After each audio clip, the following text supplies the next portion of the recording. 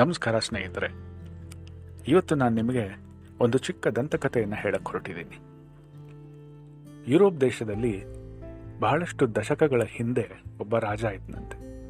ಅವನು ತನ್ನ ರಾಜ್ಯವನ್ನು ಬಹಳ ಸೊಗಸಾಗಿ ಆಳ್ತಾ ಇದ್ನಂತೆ. ಜನರಿಂದ ಕೂಡ ಪ್ರಶಂಸೆ ಪಡೆದಿದ್ನಂತೆ. ಅವನಿಗೆ 4 ಜನ ಹೆಂಡತಿರು. ಹೀಗೆ ಸಾಕಷ್ಟು ವರ್ಷಗಳು ಕಳೆದ ನಂತರ ರಾಜನ ಆರೋಗ್ಯ ಕೆಟ್ಟಿತಂತೆ. ವೈದ್ಯರು ರಾಜನು ಬಹಳಷ್ಟು ದಿವಸ ಬದುಕೋದಿಲ್ಲ ಅಂತ ಹೇಳಿದ್ರಂತೆ. ರಾಜನಿಗೆ ಸಹಜವಾಗಿ ಬೇಸರ ಆಯ್ತಂತೆ. ಇಷ್ಟು ವರ್ಷ ನಾನು ರಾಜ್ಯವನ್ನು ಆಳದೆ,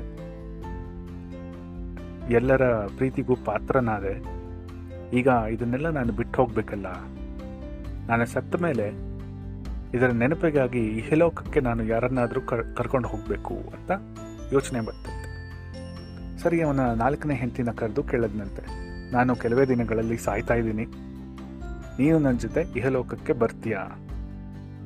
ಆ 4ನೇ ಹೆಂಡತಿಗೆ ರಾಜ ಸದಾ ಚಿನ್ನಾಭರಣ, ವಜ್ರ ವೈಡೂರ್ಯ ಈ ಥರ ಉಡುಗೊರೆಗಳನ್ನು ಕೊಡಿಸ್ತಾ ಇದ್ನಂತೆ. 4ನೇ ಹೆಂಡತಿ ಹೇಳಿದ್ಲಂತೆ, ಅಯ್ಯೋ, ನನಗೆ ಇಷ್ಟು ಬೇಗ ಸಾಯೋದಕ್ಕೆ ಇಷ್ಟ ಇಲ್ಲ, ನಾನು ನಿನ್ನ ಜೊತೆ ಇಹಲೋಕಕ್ಕೆ ಬರೋದಿಲ್ಲ ಅಂತ ಹೇಳಿ ಹೊರಟೋದ್ಲ. ಸರಿ, 3ನೇ ಹೆಂಡತಿನ ಕರೆದು ಇದೇ ಪ್ರಶ್ನೆನ ಕೇಳಿದ್ನಂತೆ.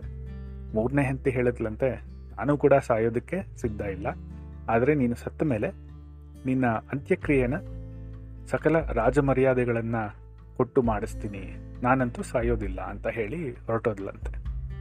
ಇನ್ನು 2ನೇ ಹೆಂಡತಿನ ಕರೆದ್ನಂತೆ. 2ನೇ ಹೆಂಡತಿ ನೋಡೋದಕ್ಕೆ ಬಹಳ ಸುಂದರವಾಗಿದ್ಲಂತೆ. ರಾಜ ಯಾವ ಊರಿಗೆ ಹೋದ್ರೂ 2ನೇ ಹೆಂಡತಿನ ಜೊತೆಲಿ ಕರೆದುಕೊಂಡು ಹೋಗ್ತಾ ಇದ್ನಂತೆ. 2ನೇ ಹೆಂಡತಿ ಏನು ಹೇಳಿದ್ಲಂತೆ ಅಂದರೆ, ನೀನು ಸತ್ತ ಮೇಲೆ ನಾನು ಸಾಯೋದಕ್ಕೆ ಸಿದ್ಧ ಇಲ್ಲ, ನಾನು ಇನ್ನೊಂದು ಮದುವೆನ ಮಾಡ್ಕೊಂಡು ಹೋಗ್ತೀನಿ ಅಂತ ಹೇಳಿ ಹೊರಟೋದ್ಲಂತೆ. ರಾಜನಿಗೆ ಬಹಳಷ್ಟು ಬೇಸರ ಆಯ್ತಂತೆ. ಸರಿ, ಇನ್ನು 1ನೇ ಹೆಂಡತಿ ಮಾತ್ರ ಉಳಿದಿರೋದು, ಅವಳು ಇದಕ್ಕೆ ಒಪ್ಪೋದಕ್ಕೆ ಸಾಧ್ಯ ಇಲ್ಲ ಅಂತ ಹೇಳಿ ಸುಮ್ಮನಾದ್ನಂತೆ.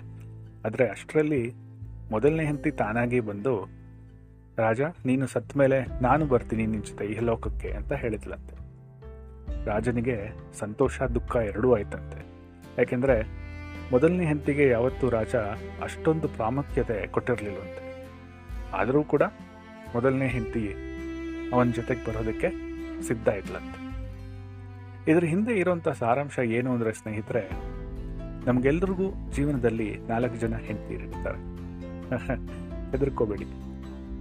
4ನೇ ಹೆಂಡತಿನ ಪ್ರತಿಬಿಂಬಿಸೋದು ನಾವು ಖರೀದಿ ಮಾಡುವಂತಹ ಬಟ್ಟೆ, ಬೆರೆ, ವಜ್ರ ವೈಡೂರ್ಯ ಇದೆಲ್ಲ. ನಾವು ಸತ್ತ ಮೇಲೆ ಇದ್ಯಾವುದು ನಮ್ಮ ಜೊತೆ ಬರೋದಿಲ್ಲ. 3ನೇ ಹೆಂಡತಿನ ಪ್ರತಿಬಿಂಬಿಸೋದು ನೆಂಟರಿಷ್ಟರು, ಸ್ನೇಹಿತರು, ಇವರೆಲ್ಲ. ನಾವು ಸತ್ತ ಮೇಲೆ ಇವರು ಕೂಡ ನಮ್ಮ ಜೊತೆ ಬರೋದಕ್ಕೆ ಸಾಧ್ಯ ಇಲ್ಲ. ಇನ್ನು 2ನೇ ಹೆಂಡತಿನ ಪ್ರತಿಬಿಂಬಿಸೋದು ನಾವು ಖರೀದಿ ಮಾಡುವಂತಹ ಯಾವುದಾದ್ರೂ ಮನೆ ಆಗಲಿ ಅಥವಾ ವಾಹನ ಆಗಲಿ ಇತ್ಯಾದಿಗಳು, ಇದು ಕೂಡ ನಮ್ಮ ಜೊತೆ ಬರೋದಕ್ಕೆ ಸಾಧ್ಯ ಇಲ್ಲ. ಹಾಗಾದರೆ ನಮ್ಮ ಜೊತೆ ನಾವು ಸತ್ತ ಮೇಲೆ ಬರುವಂಥದ್ದು ಏನು? ಅದು ನಮ್ಮ ಆತ್ಮ ಮಾತ್ರ. ನಾವು ನಮ್ಮ ಆತ್ಮಕ್ಕೆ ಆ ರಾಜ ಹೇಗೆ ಪ್ರಾಮುಖ್ಯತೆ ಕೊಡ್ತಾ ಇರಲಿಲ್ವೋ ಅದೇ ರೀತಿ ಕೊಡೋದು ಬಹಳ ಕಡಿಮೆ.